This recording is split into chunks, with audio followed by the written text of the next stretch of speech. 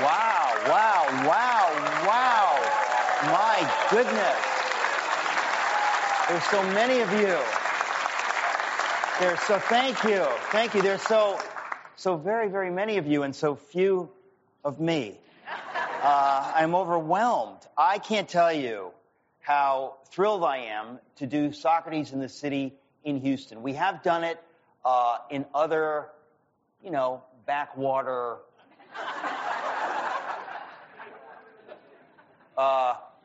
There's no way, once you use the adjective backwater, there's no way to redeem it. No, we've done these events, not just around the country here and there, but also in the south of France, in Oxford, England. If you go to the website, Socrates in the City, you'll see those. But we love doing them in places other than New York, usually fewer stabbing incidents. Not that I'm not here to judge, okay? I'm just saying. But we really have never done one here. And I've been to Houston many times, and I know I've met many of you in my various visits to Houston, but it just thrills me that we're doing this here. I apologize for the club. It's the best we could do.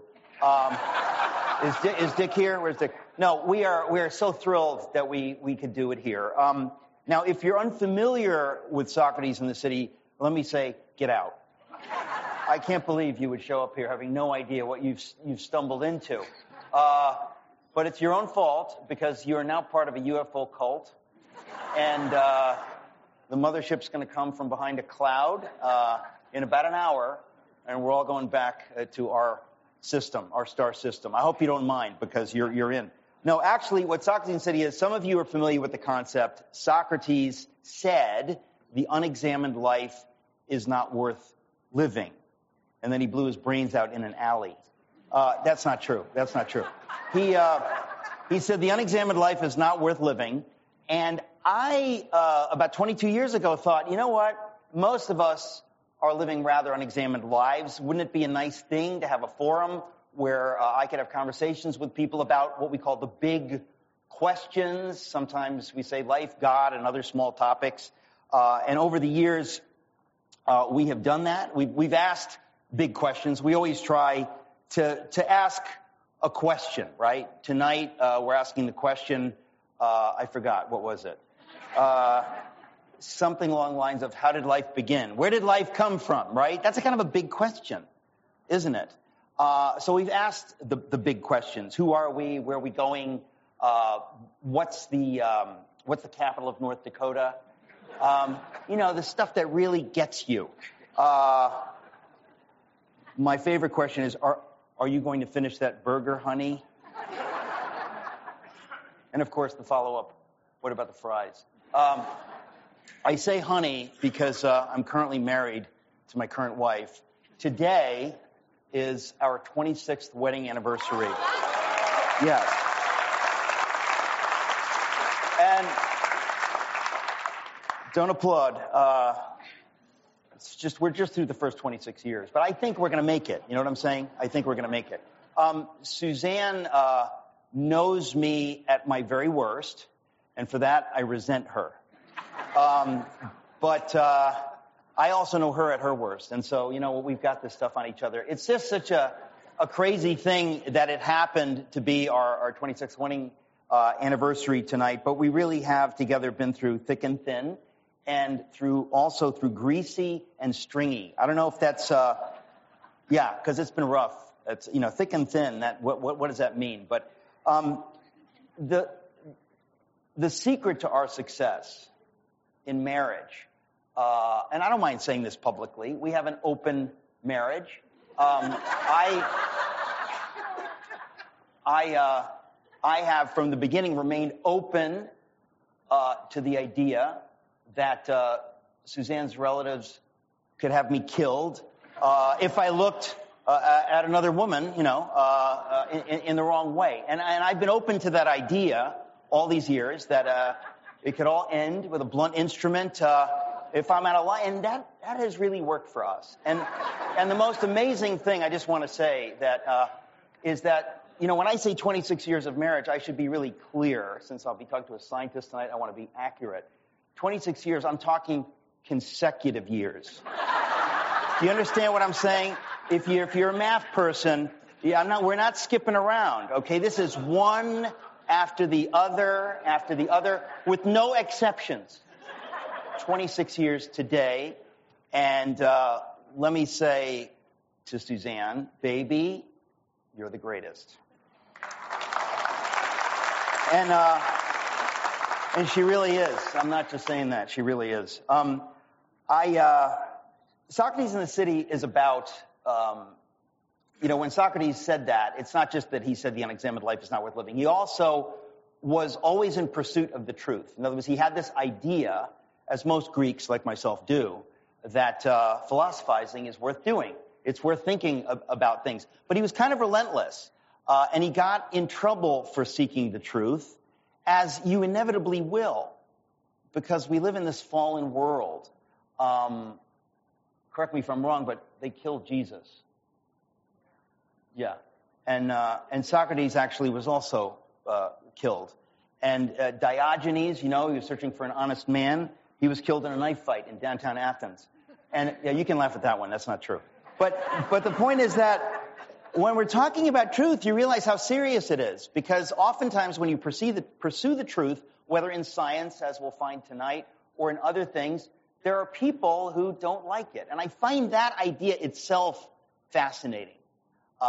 So maybe we'll talk about that. I want to tell you how I came to know Dr. Tour, which really led me to write my book, Is Atheism Dead? It's kind of crazy. It was about 4 years ago. We have a dear friend, Elizabeth Blakemore, who's right here, sitting next to my current wife of 26 years. And Elizabeth invited me to a dinner to meet a nanoscientist named Dr. James Tour. And of course, being Greek, I know the prefix nano means 1 billion. It means really, really, really super tiny, right? And I confess that when I met him, I was surprised that he was about my size. And I thought, I don't understand, and as I spoke to him, I understand that it was nanoscience really has nothing to do with the size of the scientist. I realized that. But he of course is a super genius. I'll read some of his credits in a minute. And I find it ironic that our friend Elizabeth introduced us, because Elizabeth, kind of dull.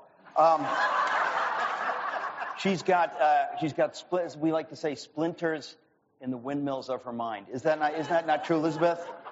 3 bricks shy of a full load. How can I put it? How can I put it kindly? Her pilot light blew out. That's how you know you're my friend, if I make fun of you in public. Okay? That's my love language. That's my love language. But it really, in all seriousness, that evening I just thought, I'm just going to a dinner. And I met Dr. Tour and we got into a conversation, and somehow he starts talking about the concept of how life began, not what happens once you have life, because you can get into all kinds of arguments and conversations about the concept of you have life and then it evolves in this direction, or God directs it, or whatever. There's all these conversations about intelligence and science, but he wasn't talking about that. He was talking about the concept of you have no life and then suddenly being you have life. And we're going to talk about that tonight, because when I heard him talk about it at that dinner, I said, you know what? No one ever talks about this. And this is really as seminal as it gets. When you talk about what are the big questions in life, how did life begin? Not human life, how did life begin? So it's a fundamental question. And so I got excited about it, and I talked to Dr. Tour more and more and more about it. And of course, I said, listen, this is so exciting, you need to write a book about it. But Dr. Tour is too busy doing actual science and writing peer-reviewed papers to waste his time writing some crappy book. Which I'm personally insulted by that, because I'm an author. And so I thought to myself, the more I learned about what he was doing, the more I thought, maybe I need to write about this. And so I did. There are 2 or 3 chapters in my book, Is Atheism Dead?, where I talk about this issue, because it really is an extraordinary concept. And once I realized the depth of it, the more I thought, we've just got to kind of tell the world what Dr. Tour knows about this. Now, I say I put it in my book. I stole everything, of course, from Dr. Tour and other scientists. I don't know that much about chemistry. I think I got as far as 11th grade chemistry. I did for a season. I knew Avogadro's number. I never met Avogadro, but I knew his number. I spoke with him on the phone, and then of course, like an idiot, I lost Avogadro's number, and we haven't spoken since. And I feel what a fool I've been, because he's a pretty important guy. I remember once in 11th grade calculating molality. Does anybody remember that? Yeah. I remember there was a brief moment where I understood molality, and then I forgot all about it. I believe I once dated a lipid. I'm not sure. I don't know if that makes any sense. But I'm not exactly a chemist, so everything in my book, obviously, I take from Dr. Tour. To tell you a little bit about Dr. Tour, officially, and this is the least interesting, he's the T.T. and W.F. Chow Professor of Chemistry at Rice University. He's also Professor of Material Science and Nanoengineering. But I found an article, some of you are familiar with George Gilder, the economist and genius in his own right, and I thought if I read this to you, it'll give you some sense of whom I have the privilege to converse with this evening. So this is from the George Gilder report. He writes, just over a year ago, the world changed. History turned a corner. A new age dawned. So far, few have noticed. In due course of time, history will record that the new age was midwifed in the laboratory of Dr. James Tour, Professor of Chemistry, Material Science, and Nanoengineering at Rice University, a chemist with some 700 scholarly papers. If you understand what that means, your mind is blown. And 150 patent families to his credit.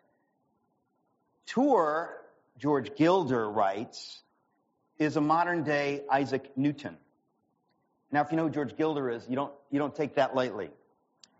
He is leading a scientific revolution at the smallest of scales, with deep roots in chemistry and physics and grounded in carbon, the most fundamental life-giving element in the universe. Tour is ranked today in a drastic underestimate as one of the top 50 most influential scientists in the world. He will soon prove to be the most influential.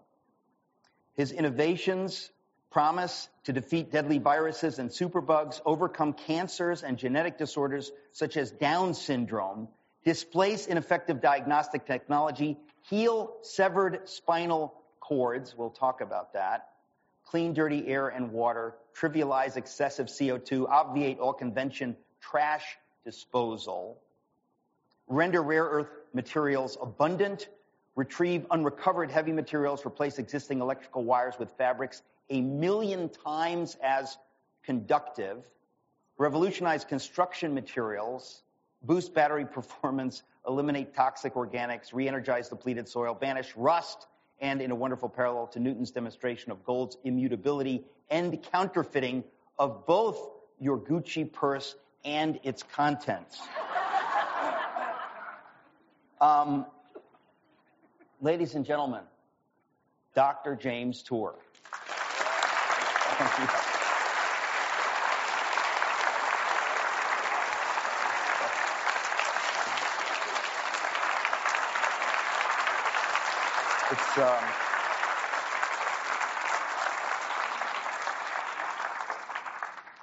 He's really here. He's really here.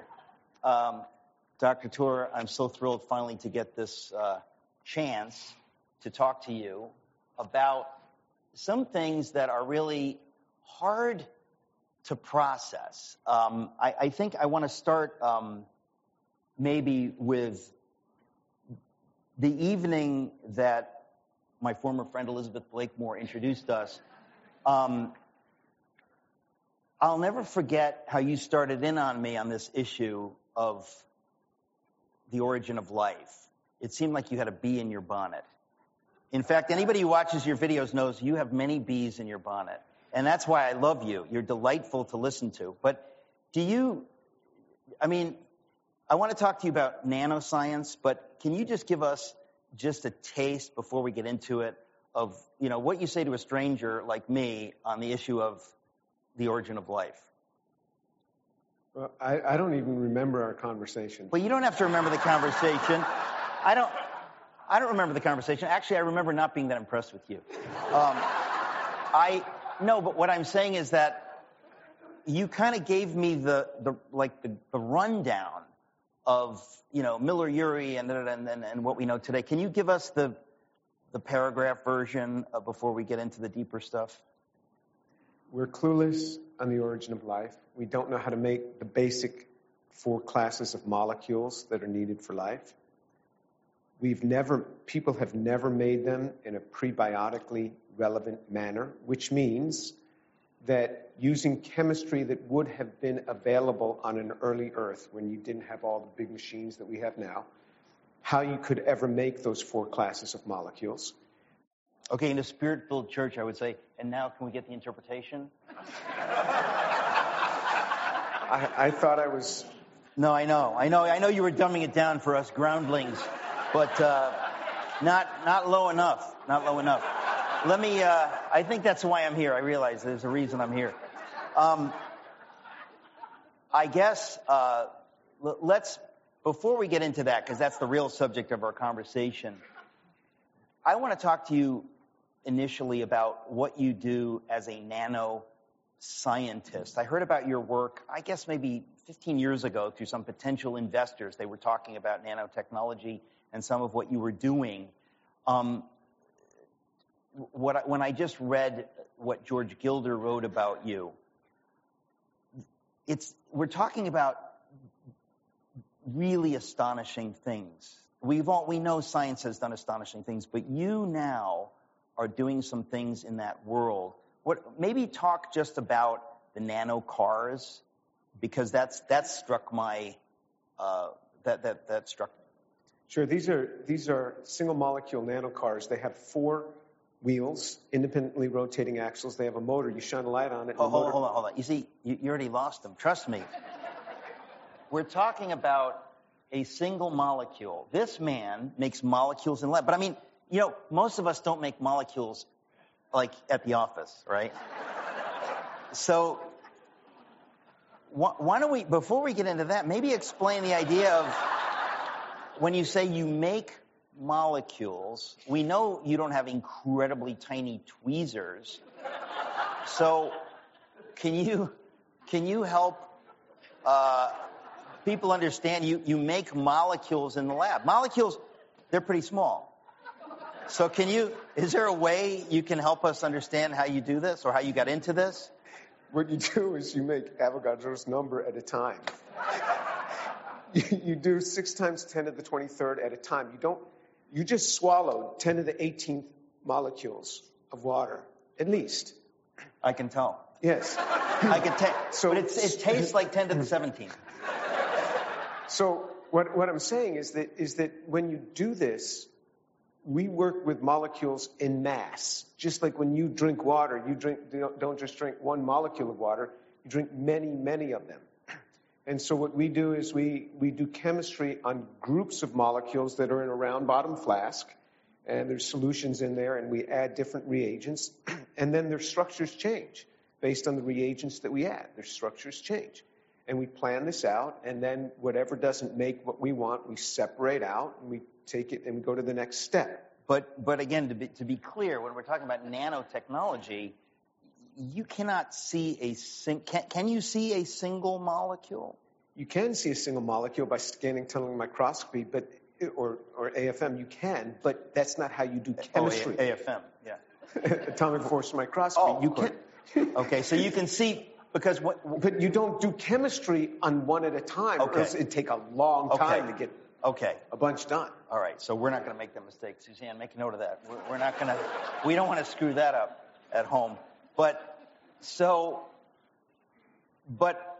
what you did was in other words, it's conceivable maybe that you can make molecules or manipulate molecules, but you made molecules where each molecule, I know, look, you did this 14, 15, 16 years ago, this is like no big deal to you. But you made molecules that each molecule is a car. Yes. So let's go back to that. Describe molecules that are effectively cars. You were able to do this. Yes. So each molecule, it's one molecule. They're very small. You can part 50,000 of them across the diameter of a human hair. 50,000 of them On the diameter. side to side, Yes. parked, since they're cars. Yes. 50,000 of them across the diameter of a human hair. Yes. Okay, so they're that small, Yes. but you were able to manipulate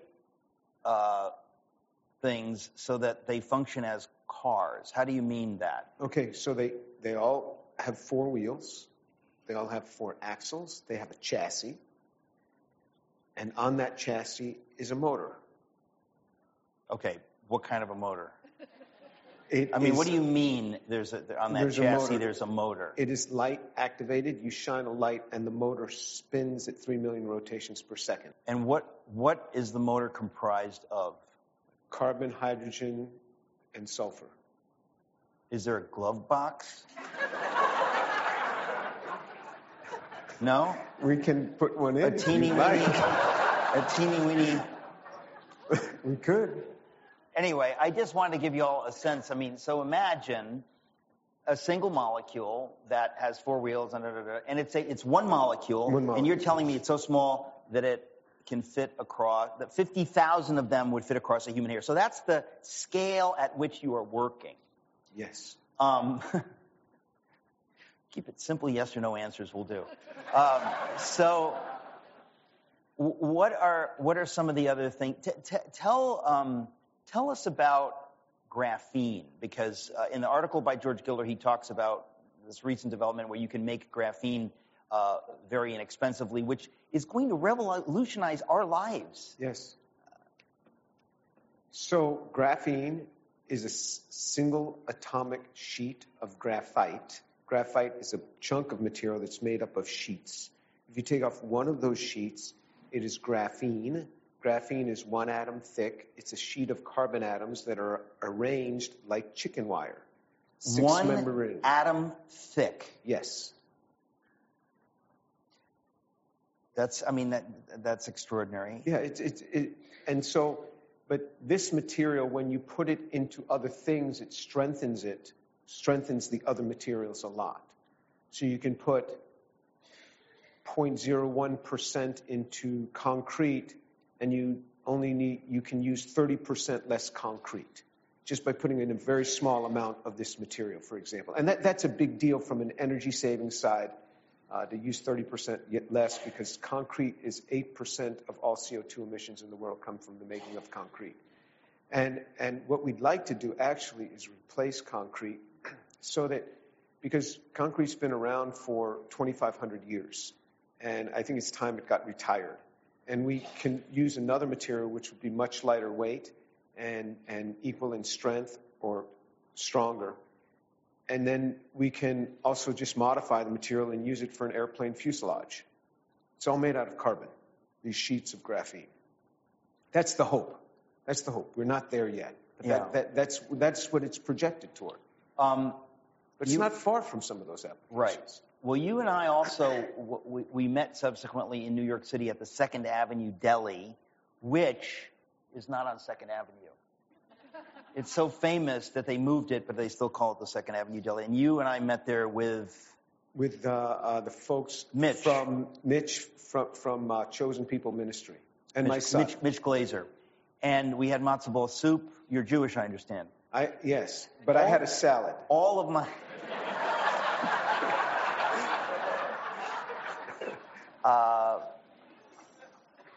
all right. But while we were there, you pulled out your phone and you showed me a video of I was trying to eat my food, and you showed me a video of a white rat. Can you describe that and the technology, the graphene technology? Yeah, so that was with graphene nanoribbons, ribbons of graphene, not individual square or cylindrical sheets, but ribbons. And so what was done with the rat, and I told you earlier why the whole process behind this, why we were going down that line, but the spinal cord was completely severed in two with a scalpel, and then we put one... At the T5. Yeah, C5. At the C5. Yeah, C5. Did I mispronounce C? Yeah, because if you said T, I thought. Oh. So you did this intentionally to... How'd you remember that? To sever... What? How'd you remember that? I don't know. It's in my book. You intend... I just want folks to track with what you showed me on the phone while I was trying to eat my soup. You, in a lab, intentionally severed the spinal cord of the rat, which would paralyze it, right? Yes. Okay. And then with nano ribbon, with these graphene ribbons... A 1% solution of graphene nanoribbons in another polymer. We put that in the gap. And then what you do with the gap is you just open it and close it. So you got the spinal cord's been cut in two, and now you open it and close it. Just by doing that, just by that action, it gives you something called shear flow, where these long, thin structures of the graphene nanoribbons will organize longitudinally, they'll organize in line with that spinal cord. It's like logs in a lake, and don't interrupt me. Let me finish this. They understand logs in a lake. When it goes down a river, the logs start orienting with the flow of the river. That's called shear flow. They all organize with the shear. So just by opening and closing, it organizes in line with the spinal cord. And then I don't do the work. I mean, the people in the lab stitch the head back, allow the spinal cord to reheal, and then it takes off from there. Okay, but the point, of course, is that because of the nature of graphene, yes, it provides a kind of armature over which the nerves that have been severed can regrow together. Exactly, because what happens is they will normally grow, but then they miss each other. As they're growing, there's nothing to line them up, and they pass like ships in the night, and that's it. So what happens is these act as avenues upon which the neurons like to grow. They like to grow in graphene because graphene is conductive, and they're sending out electrical signals, so they enjoy growing on graphene.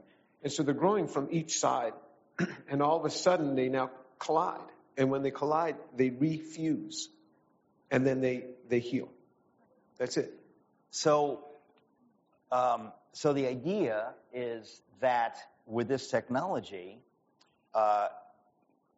you will eventually be able to do something, virtually unthinkable, is that people who have been paralyzed because their spinal cords have been severed, this technology makes it possible to heal those folks. Well, that's certainly the hope, because you never got to the key point that after 2 weeks, the rat got up and started walking around. You forgot that part. And then after 3 weeks... I was trying not to interrupt and thought you would get to it. After 3 weeks, it started running. And so the first 2 weeks, the rat just was sitting on the bottom of the cage, moving in sort of a scattered sort of way, but the brain was remapping the connections, because the connections were not the same as they had been originally. So just like a child you give a child the food, they stick it in their ear originally. But as they learn where to put that food. And the rat had to remap the connections, and the brain has the plasticity to remap the connections. Once it remapped, and it learned which leg was which, and then it can get up and just start walking again. So the hope is that injured spinal cords could be healed with a technology like this. It's not there yet, but that's the hope. But you did it with the rat. Correct. Previously when people talk about somebody having their spinal cord severed, there's no way to get the nerves to grow back. This makes that a possibility. Correct. I'm not overstating the case. No. You're not overstating the case. You also said that, if somebody has their optic nerve detached, they're instantly blind because optic nerves can't grow back. They can't be reattached. You, I believe, said that this graphene, these nanoribbons could also help with that. Well, yes. I had a student working in a lab in Colorado with an expert that's working on whole eye transplant. So the idea is if you have a whole eye transplant, you have to join the optic nerve. The person has an optic nerve coming from their brain, and the other side is to the eye. So you've got to cut at that point, at some point along that, and reconnect the optic nerve. And so the idea would be to have optic nerve reconnection through these as well. And that's never been done. That's never been done. So it would be a big deal.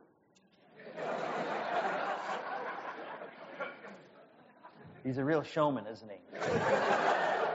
I just love the understated way you say it would be a big deal. The blind will see. It's going to happen.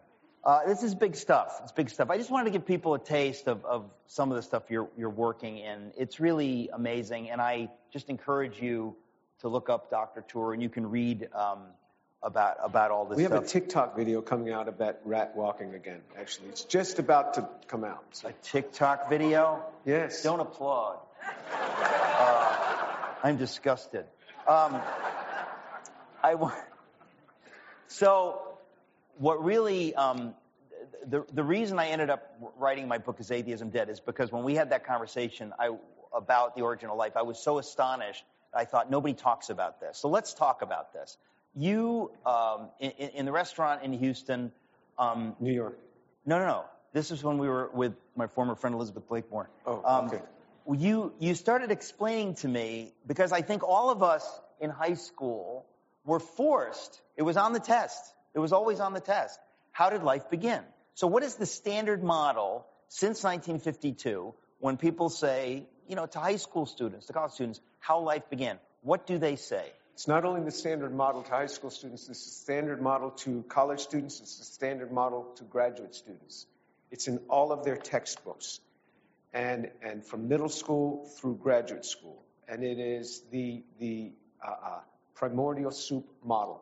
There is a pond, there's a body of water, and there are molecules in that body of water. There are some lightning strikes, and the molecules start coming together, and then they assemble into cells. Those cells start coming together, and you get little creatures that start swimming around in that pond. And then those creatures end up coming out of the pond and start populating the earth. That's the primordial soup model. That's what's taught. But I remember the night we were talking about it, part of my astonishment was the fact that I haven't thought about this. Because as I said, we all argue, or many people argue about evolution and all that kind of stuff.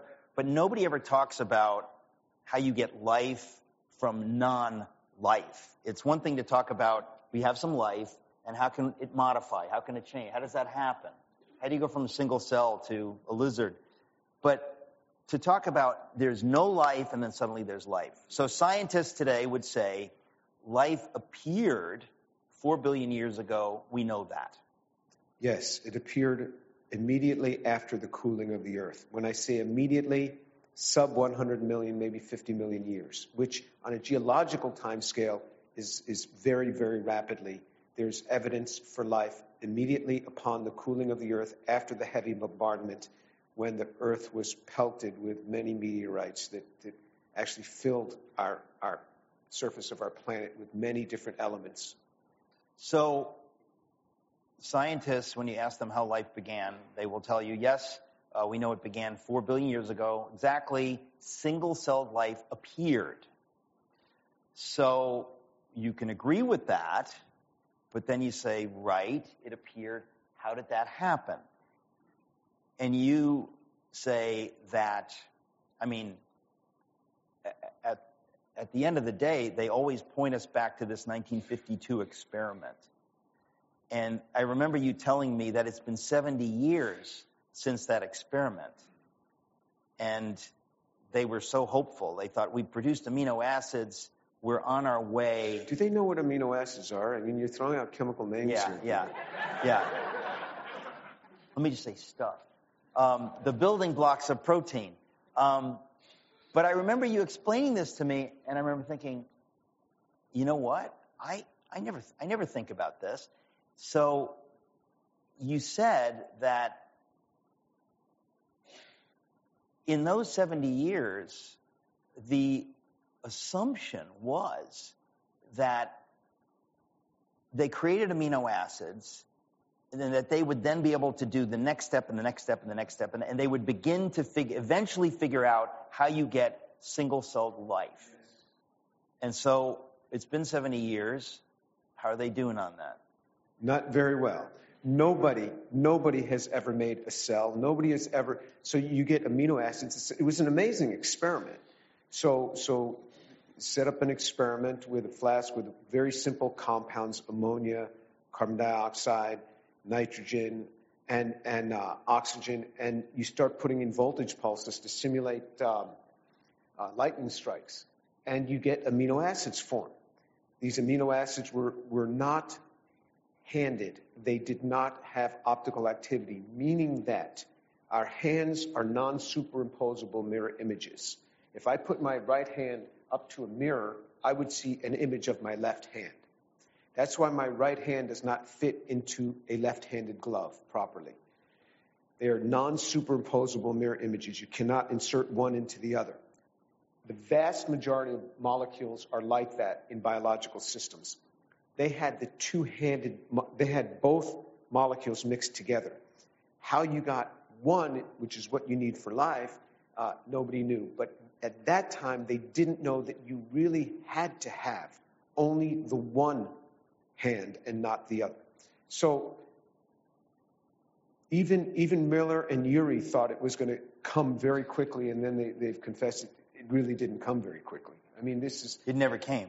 Never came.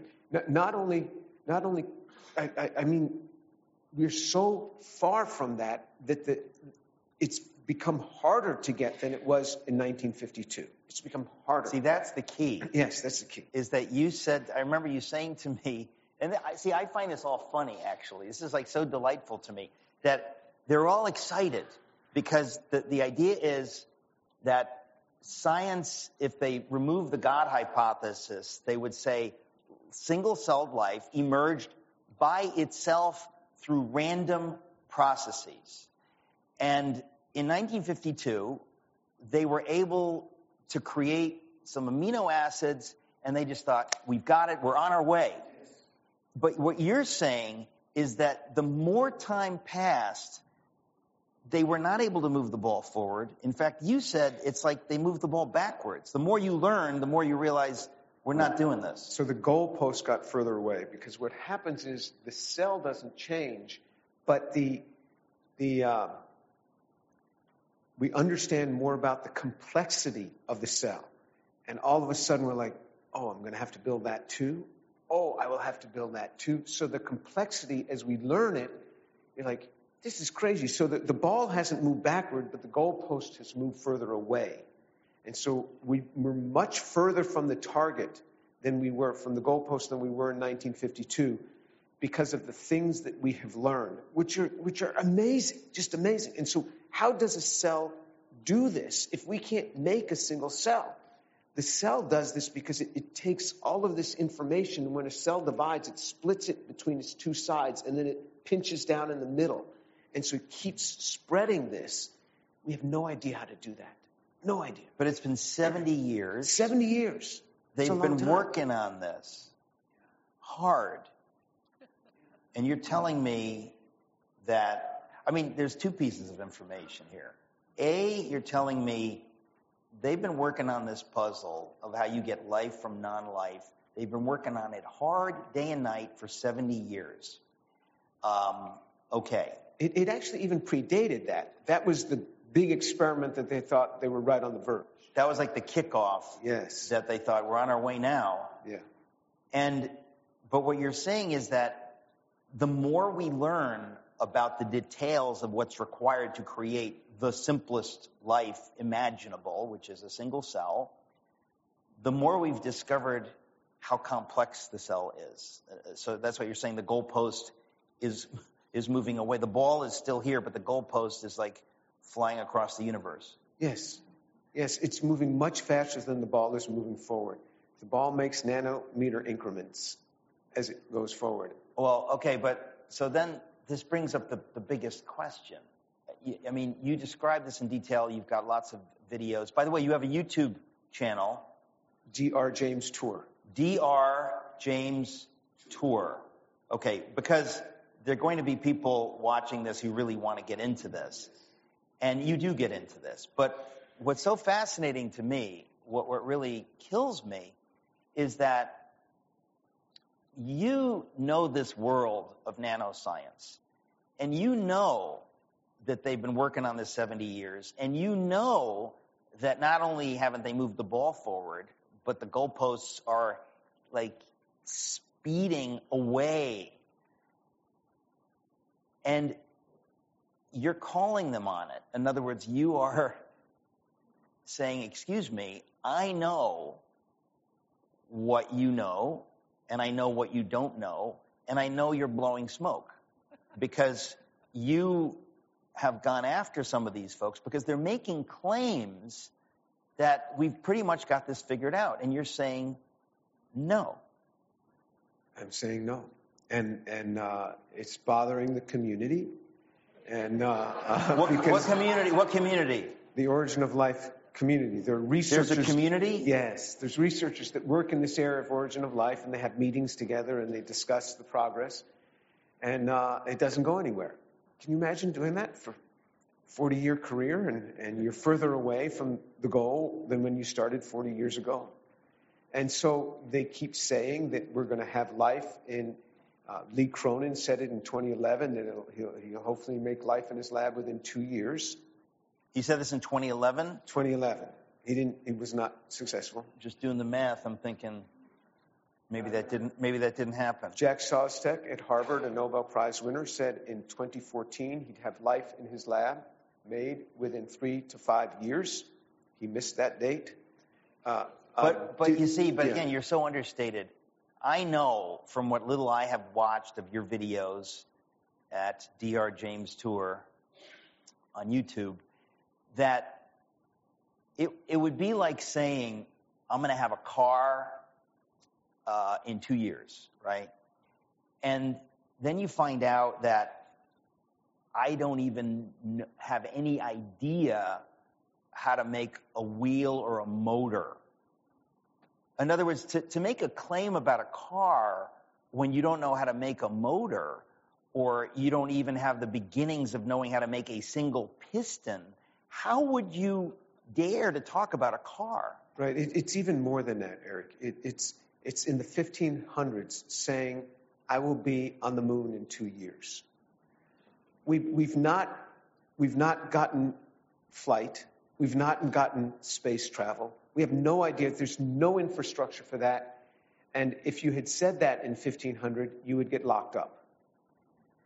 And that's what it's like. We can't make the 4 basic classes of chemicals. I'm not going to say their name. The 4 basic classes of chemicals. Oh, just for laughs. Tell us what are the 4 basic classes of chemicals. Well, one is the young lady that you dated, lipids. Lipids? All right. I said I think I dated a lipid. I can't say for sure. Another is carbohydrates, which are your potatoes. But they're a very important class of compounds. Those are the hardest ones to make. Another one is the amino acids and the proteins that are formed from amino acids. And the other are the nucleic acids, which are the DNA and the RNA, which are actually a sugar, a carbohydrate with a base on it, and a phosphate group. And so those are the 4 classes of molecules that we need. We can't even make those in a prebiotically relevant manner. And any papers that publish and say we've made it in a prebiotically relevant manner are absolute junk and nonsense. And that's what I am exposing. And of course, it bothers the community. We don't want to bother the community. But again, I find this funny because as I've watched your videos, it's so obvious that they're not even, to say somebody's not close, it's all degrees and it's all subjective. I mean, they're not in the same galaxy. Like we're talking about something, when you talk about what the simplest life is, it's a level of complexity that is like almost incomprehensible, and they're still claiming that it came together by itself through random sloshing in the prebiotic soup, and you're calling on that. Yeah. So people have computed, because they'll keep saying cells were much simpler back then than they are now. Before the war. Before the war. Yeah, everything was much simpler back then. Yeah, okay. But I mean, yeah. How simple... I didn't know that one. How simple, when somebody says... because I want to be clear that I until I started looking into your stuff, when you think of what is a cell, it's a membrane and there's a nucleus, so it's like a jelly donut. I mean, how complex could it be? What is it? But the more you look into it, the more you realize, oh my goodness. It's a factory. It is an entire... It's a factory. It's like a universe of complexity. Yes. It's like flying over New York City at 30,000 feet and thinking, oh, that's interesting. Or going down on the street and seeing the infrastructure, and then under the streets and seeing the infrastructure, and everywhere you look, there's this complexity that you never saw at 30,000 feet. So in the early part of the 20th century, we couldn't see much of that complexity. It was just a bunch of protoplasm. Okay. Very easy. Which is like a made-up word, like jelly donut. In the beginning of the 20th century. In the beginning of the 20th century. Yes. And so that kind of gave people hope, like, well, we'll figure this out. Right. And then they begin discovering what is in the nucleus and what is a membrane. I mean, a membrane, even that word, you think, okay, membrane. Well, talk about the complexity of what is a membrane. So it's a bilayer membrane. What you have is you have two layers. And what's happened is the two layers are different. The outer membrane, which is the world in which it sees, is different than the inner membrane, where the nucleus and the endoplasmic reticulum and all this DNA is working, is different. And so every quote-unquote protocell that people have made, they say, well, this is the beginnings of a cell. They've never had the inside different than the outside. So all their protocells are a bunch of nonsense. They could never work. There's a reason for that, because you have to have what's called a proton gradient. I'm not going to explain it, okay? I'm not going to ask you to explain it. Yeah. So it's because the hydrogen atoms that have lost an electron are called a proton. And they can move in and out, but they stay on one side more than the other because the two sides are different. If the two sides are the same, you don't get that gradient. All their protocells are a bunch of garbage. There are experts in Origin of Life that say it's just like making salad dressing, which is crazy, which is absolutely crazy, because you have these little bubbles in salad dressing. First of all, those are not vesicles where you have an inner and an outer layer and a middle, but there are ways to make vesicles, but it could never work. What you've made and you've called even your membrane, without even worrying about the stuff in it, it could never work. That's just the membrane layer. Then you have all the stuff in it. People will say, all you need is a piece of RNA. That's a bunch of nonsense. It's been calculated, all the different things you need to have a cell to work. Not only have they not made all of those things, they haven't even made one of them. It's a list of about 25 things. They haven't even made one of them. Not even one. Okay, but they're still asking us to believe that a lifeless universe, through random sloshing, made every single one of these things, and then assembled every single one of these things in this exquisite order that eventually ends up being what we call life. And let's be honest, we can't even define what life is, correct? That's correct. So if you have a cell that just dies, we're just talking about a little cell, a yeast cell, a very simple cell, not even a human cell, it's a very simple cell, just dies. Ask a scientist, what is it that we just lost? What is it that we just lost? I did this experiment once. I don't know if my daughter will remember. I had a bunch of scientists over for dinner, and I said, watch this. I said, I have a cell. It just died. What is it that we just lost? One guy said, it's the ionic potentials. The other said, no, it's lost much more than ionic potential. They could not even agree on what it was that we just lost, let alone how you define life. You can talk about the characteristics of life, You can specify, but what is the life? What is it that you just lost? Scientists can't even define that, let alone make it. And that's why I say that even if I gave you a cell, that just died, go ahead, bring it back to life. In other words, you're saying if a cell dies, every single one of the parts is there. In other words, I'll give you that. Yeah.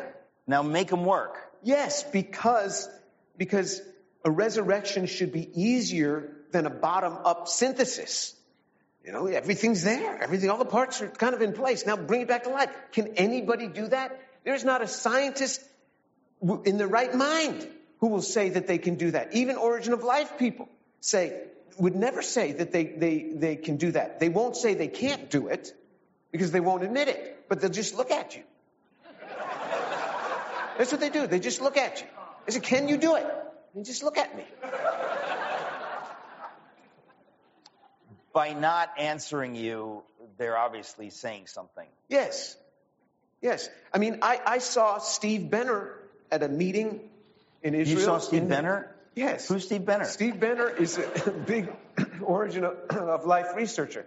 And he was asked, okay, say you had all these pieces. Could you assemble a cell?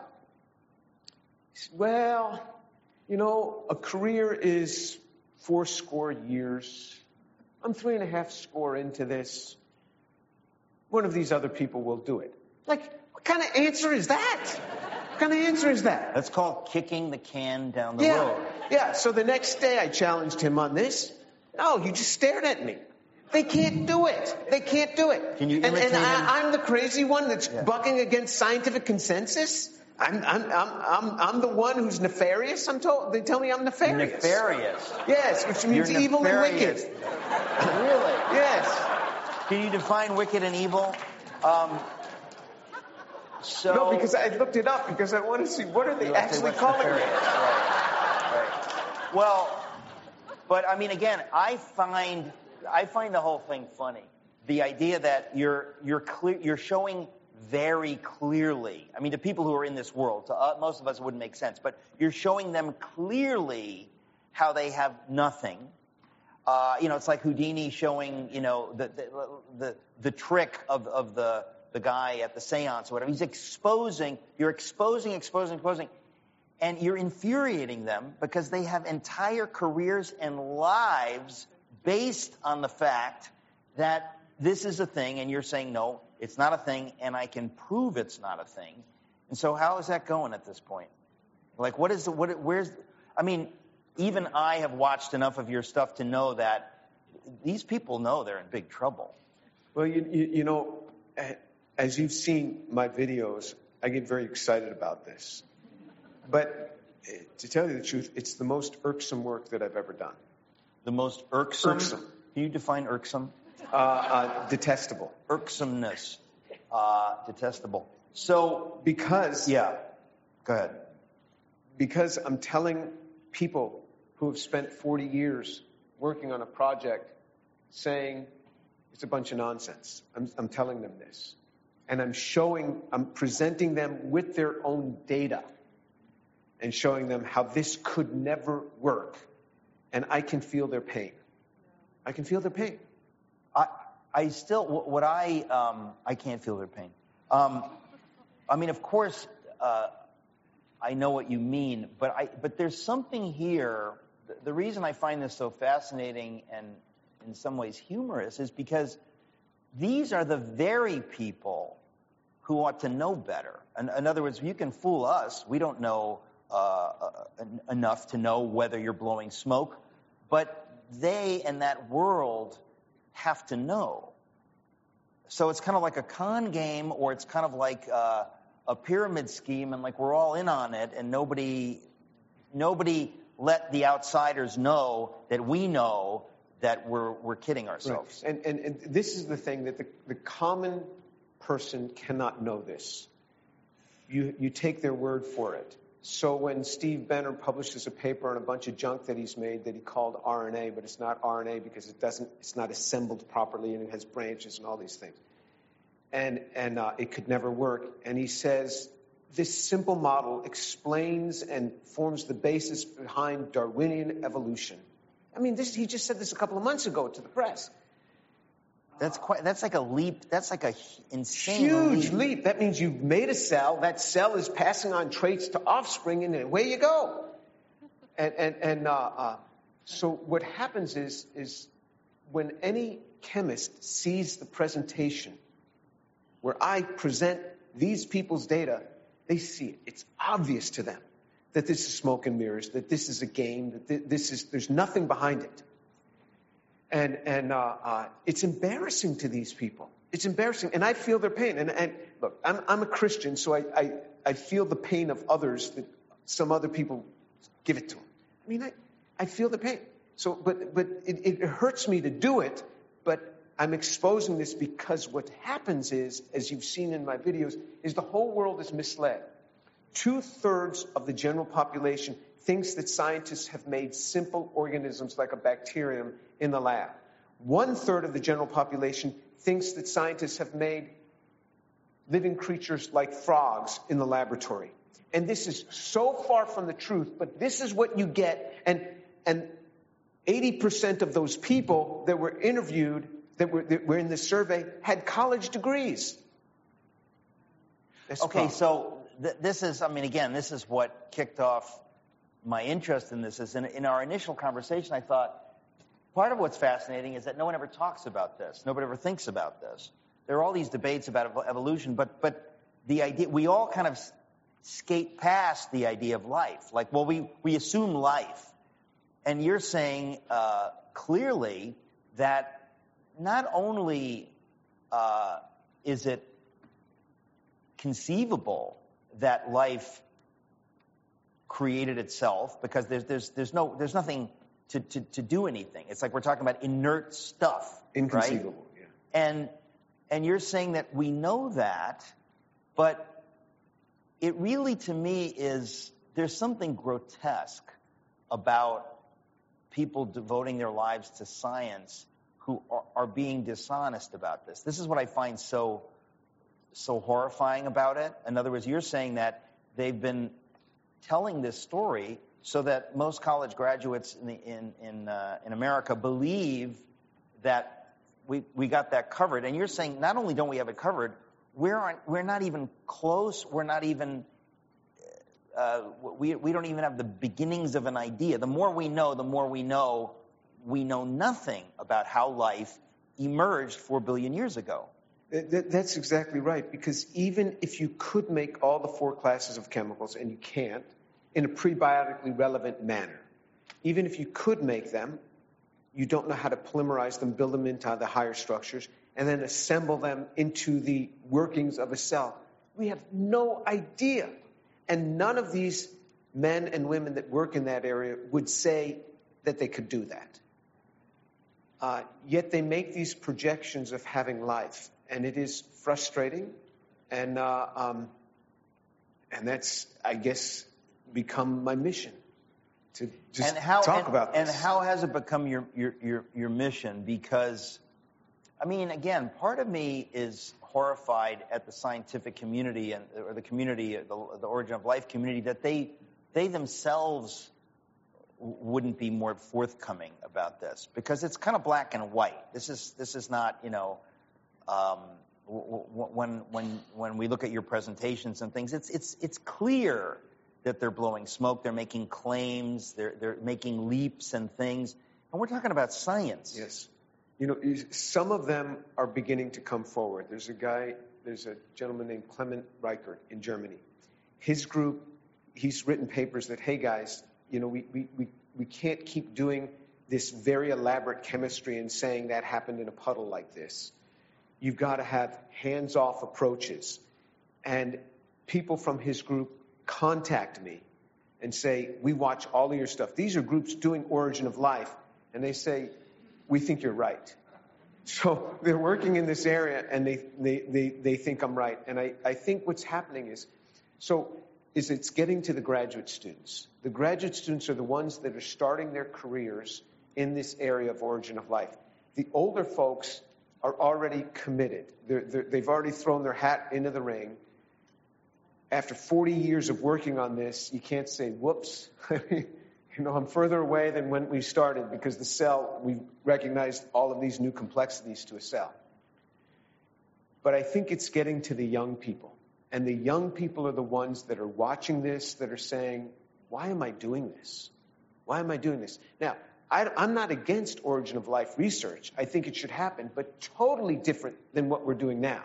And there are ways to totally shake up the way research is done, and that's what I think we need. Because if any of the established researchers says, hey, I've been doing this for 30 years and I'm further away than I ever was, who's going to fund that? Who's going to give you more money? But is that the issue?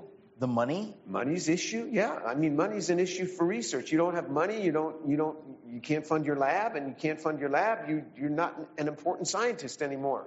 You just go teach a few undergraduate classes. So it's not about what a horror. It's just dismaying. And again, I write about this in my book, but the idea is that most of us here, we have a high view of science and therefore a somewhat high view of scientists, believing that it is about evidence. It is about the facts. It is about logic. It is about rationality. But when we're talking about this kind of thing, it seems to be about money and power. It doesn't seem to be about those things.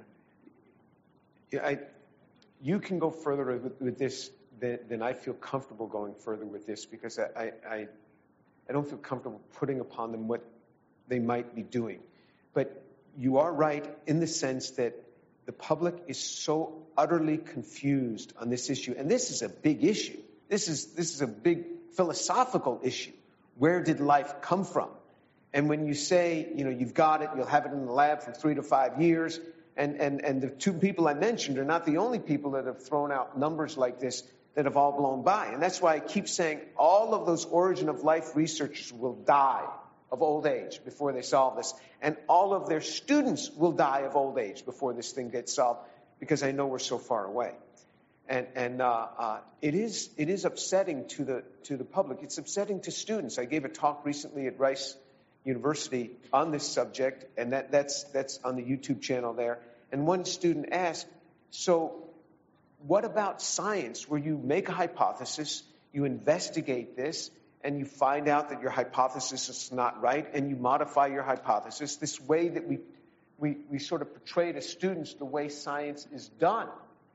Well, it turns out that science isn't always done that way. Science is controlled by powerful people, by powerful interest groups, by people who hold the purse strings. And powerful people can keep saying, let's do this, and it pushes these things along, even though it goes against what the hypothesis is seeming to tell us. Well, you see this over and over, right? I mean, my discussion with you about the Origin of Life and Miller-Urey and all that kind of kicked off my wanting to think about this and writing this book. But the same thing you see with the Big Bang hypothesis. I mean, there were people just kicking and screaming against the evidence. It was bothersome to them, the idea that the universe emerged literally out of nothing 13.8 billion years ago. It was somehow repulsive. I mean, it was repulsive to Einstein. And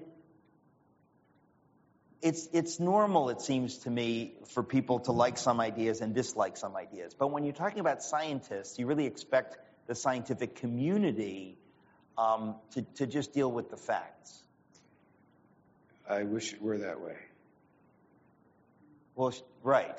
But it's kind of, it's dramatic to me. Yeah, because and yes, it is dramatic. This is just one point where facts, in my view, are not being followed, and I'm exposing it. And now, it does not take a genius to expose this. If you are an organic chemist, this is obvious. So any time before I will release a video series on this topic, I have it vetted by colleagues of mine. And I'll watch the series. Did I get any of the science wrong? And once in a while they'll say, well, you said nucleotide when you should have been nucleoside, so I'll put a little banner thing, nucleoside. But none of the content was wrong. All of them said the content was correct. And in fact, what they said is, I can tell you what one of them said to me. He says he thinks that these people working in the area of origin of life should be fired. They should lose their positions. Because then it became obvious to him. He said, well, why didn't he know this already? Because nobody reads origin of life papers except people working in origin of life, and then they go out and they tell the press. And you say, well, why don't you read papers on it? Because nobody cares. You think it's already done, it's already solved. And the other thing is you have a busy life. I read a lot of papers about nanotechnology. I'm not going to read about origin of life. I'm only reading about it now because I have to go after it. So you don't really scrutinize it, and you don't know this even by just reading their paper. You have to go into the experimental details. So you have to, online, you have to click on the experimental details, and you go and you see how they ran the experiments, and you look at the actual data, and you say, my goodness, this is garbage. This is just garbage. Here, look at this spectrum. This is nonsense. What got you started? Because as we said in the beginning, you're doing really amazing work. So what got you, in a way, sidetracked onto this? What was it that got you involved in exposing this? So in around 2000, 2001, I got sent a statement, and I don't even remember who sent it to me. It was from the Discovery Institute. I didn't even know who they were at the time, but it was a statement that said something to the effect that we are skeptical that random mutation and natural selection can account for the diversity of life. Therefore, further research is warranted. That's it. Further research. And they said, could you agree with that? I typed, yes, boom, return. That's it. I forgot about it. I find my name on a list of 700 scientists that have signed on to this. That list was then used in the Dover trials when people were trying to bring creationism into public schools. That's when that list became popular, and it was called the Dissent from Darwinism list, and I'm on that list. I'm not ashamed. DISSENT. Yes, not dissent, not yes, dissent. not right. Not genealogical descent. So I find myself on this list, and I'm not ashamed of it in the sense that I agree with that list. And why people would ever be upset with that statement, I don't know. I don't know why they'd be upset with that statement, because it just says further research is warranted. This is what we as scientists do all the time. Further research is always warranted, or you get no more money. Hey, I've solved this one. Send me no more money. I'm good. Whatever. Never. So why would you say it here? Why would you be upset that somebody says we need to research this further? So okay, now clearly this has nothing to do with origin of life. But so in 2000 or around that time, yes, you get this email saying, would you agree that random, what's the sentence? Random mutation and natural selection. That it's not quite, it's not open and shut. Further research is required. You, being a genuine scientist, say obviously correct, because you know that it's true. Yeah. And saying yes got you in trouble with who? With my colleagues who felt that I should not be put forward. I'd already had tenure. I already had a chaired professorship, which means that some rich family in town helps to boost up my salary. So I had already had a chair. Chair doesn't mean chair. Right. You wanted me to define everything tonight. Not a literal chair. Yeah. All right, I can get that. Okay. Okay. So they said they would not put me up for awards because I'd signed that statement. And I was like, what statement? Who said they wouldn't put you up for the awards? My colleagues. Okay. Your colleagues were so angry that you had signed that, that statement. I didn't know that they were so angry until that point. Okay. And when that happened, that kind of set you off. Yes. I said, I was minding my own business, guys. But if that's the bottom line, you know as well as I do, we don't know what's going on in this evolution thing when you look at the chemistry involved in what's going on here. And if you take a chemist and you challenge them on this, do you understand the chemistry behind these steps on how you're going to get these massive changes? You know what they say? They just look at you. Nothing, no response. And you know you got it. So I said, I'm going to start looking at this. And then I met David Berlinski. He said, why don't you start looking into this and write an article? And he put you up to this. Yes. And so I wanted to trace back evolution to back, see exactly what are the theories on this. And that's how I got into origin of life. I didn't even know what abiogenesis was. That wasn't my area. And then all of a sudden I thought, this is crazy. I started asking my colleagues, where did life come from? And they said the foremost reaction. And so I started looking up the foremost reaction in this work by Eschenmoser. So I looked up Eschenmoser's work and I thought, this is a bunch of nonsense. Eschenmoser's a great chemist. I've admired him a long time. But this work is nonsense to project this on life. And then every paper I started looking at, it was every stone. It's like, wow.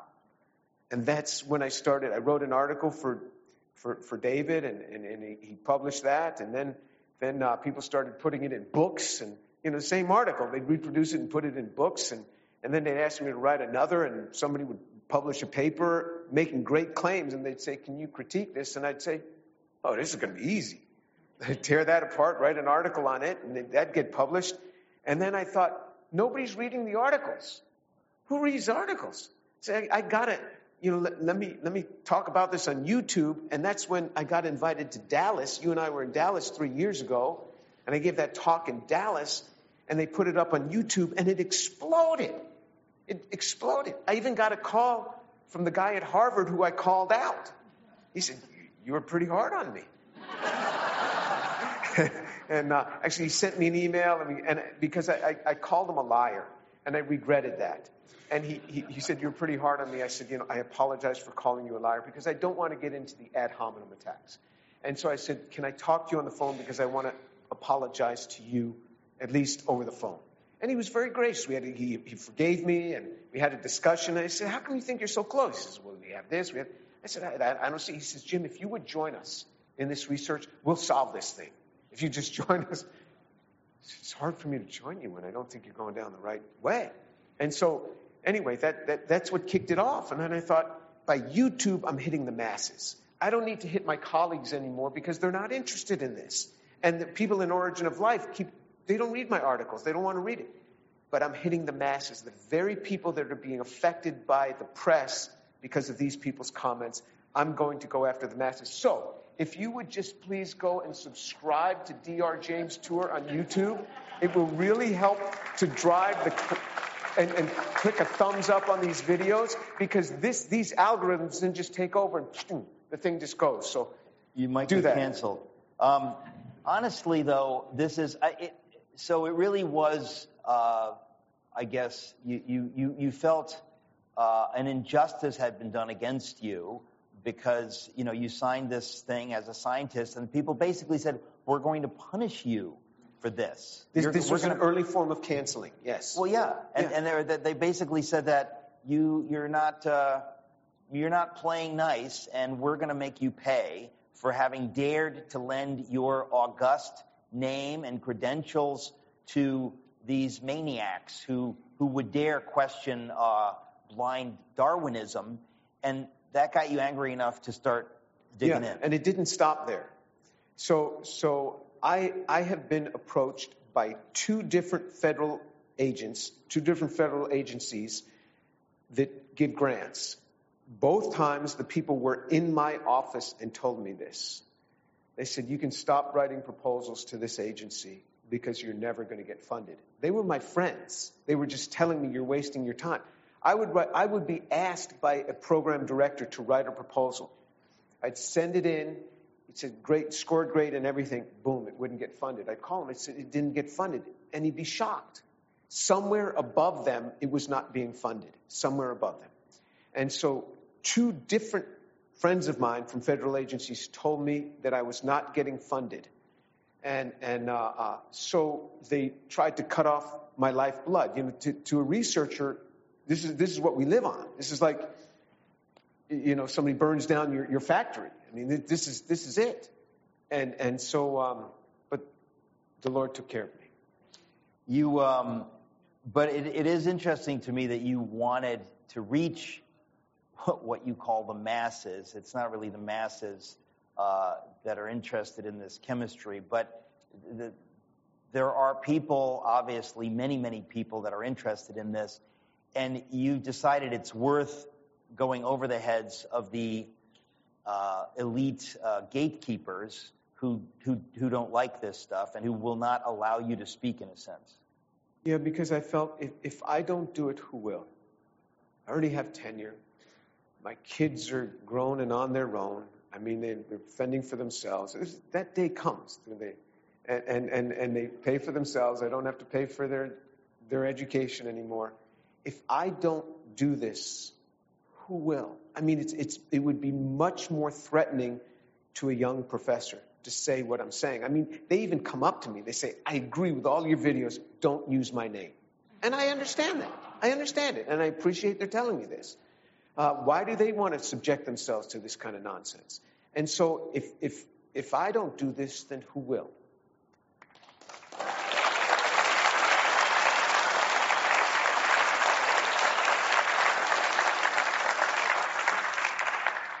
I don't know. I was thinking of taking a crack at it. Well, it is. I'm very glad that you've started putting this stuff out because what we're talking about here, I mean, this is kind of like the opposite side of talking about making graphene inexpensively, and it's going to lead to a revolution. This too will lead to a revolution. In other words, if graphic students in the privacy of their own homes watching these videos, grad students, see what you're putting out there, I just have to say that, you know, the elephant in the room is what Stephen Meyer calls the God hypothesis. That it's hard to get away from the idea that if it's so just almost unbelievably difficult to begin to move in the direction of life, that a lot of people are going to conclude maybe God did it. I mean, most people would have to at least consider the concept of that. Now, as a scientist, you can't say that, but the point is that strikes me as why this is so difficult, because a lot of the scientific community has become wedded to a materialist, scientistic view, and that even suggesting that something can't happen through natural processes is so offensive they have to cancel you. Yes, and so this is the God of the gaps hypothesis. What we can't explain, God has done. And I've been accused of that many times. That's why I never bring that in. I never say, well, we can't explain this, so it must have been God. No way. I could never say that as a scientist. What I actually say is that I presume that in the future we will learn how life formed. And that may be 500 years. That may be 1,000 years. But I presume that we will learn, because that's all that I can say as a scientist. Just like a person in the year 1500, if you said, well, when are we going to have space flight? I mean, how could they even make a guess? I know it's not going to be soon. So that's all that I can say. And it is a basic fundamental when we start thinking about life. Just how you define what it is I just lost.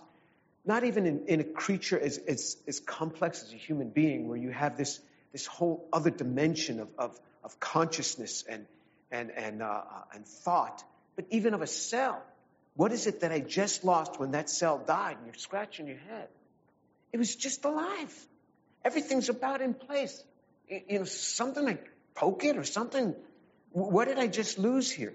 And you can't this say gets back to a soul because we're talking about single cells. Talking about a single cell. I don't know. Do single cells have souls? I mean, they might. I don't know. You know, I mean, you know, you got to you start from one cell. I mean, and the thing divides and divides and. Well, what's funny is people will use phrases. It's kind of like protoplasm. They'll make up a phrase like "élan vital." You know, they'll talk about some life force, and you know, it's like a 1940s or 50s science fiction film, the life force, and you think, well, what is the life force, and where does it come from, and you know, and that's what we're talking about. I mean, look, nothing could be more appropriate to ask at Socrates and City is, you know, what is life? That's what we're talking about. What is life? Where did it come from? And then what can we know about it? Even if we don't have an answer, what can we know? And it sounds like, you know, look, all of these scientists have been learning things over these 70 years. They've not been doing nothing. I think that what we've learned is that we have absolutely no idea, and everything we've tried is an utter failure. That's what we've learned. Right. Yeah. But that's not nothing, right? Yeah, that's not nothing. This thing is a whole lot more complex than what we thought. Right. That's an understatement. I mean, that's a dramatic understatement. But the point is that if you're honest, you would say that's not nothing. You know, that's something. But if you've already pre-established a goal that's getting funded, and it's not in line with learning that we know nothing, then you have a problem, as some of these folks in the community seem to have. Well, okay, so you're on YouTube now. You're putting this stuff out there. How long have you been putting these things out there, and where do you think this might go? Well, over COVID, because I wasn't traveling as much, I did a 13-part series on Origin of Life. So COVID was bad for the community. For the Origin of Life community, it was really bad. Very bad. I had a lot more time on my hands. Oh, that's very bad. And so, very bad. And it was like 13 or 14 different parts, but now I have the click once. You can just click and listen for 9 hours straight.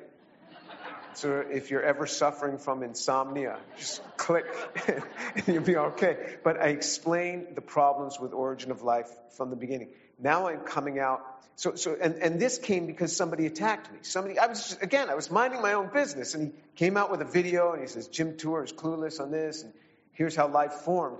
And it was so ridiculous that I had to come out. It took me 9 hours of video to show how wrong this person was, because a lie is very easy. To tell the truth and to explain it is really detailed. Then he came out with a 2-part video saying I had it all wrong again. So now I'm coming out with 2 series on this. The first series is just about to come out, and it's on the experts. So he brought on some so-called experts. He brought on 3 experts. 2 of them knew that they were being brought on. One of them didn't even know it. He just took one of the guy's videos and stuck it in as if he was. And I know this because that so-called expert is a friend of mine, and told me, he said, what do you mean I'm on a video? And he had no idea. So anyway, all of that will be exposed. But now I can go after the quote-unquote scientific experts and their data.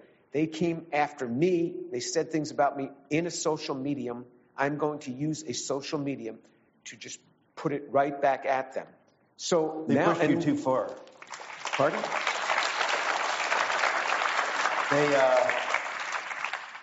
I think they made a real mistake when they they made a real mistake. And what I said, whoever goes on this guy's YouTube channel and talks about Origin of Life, I'm going to go right after your work.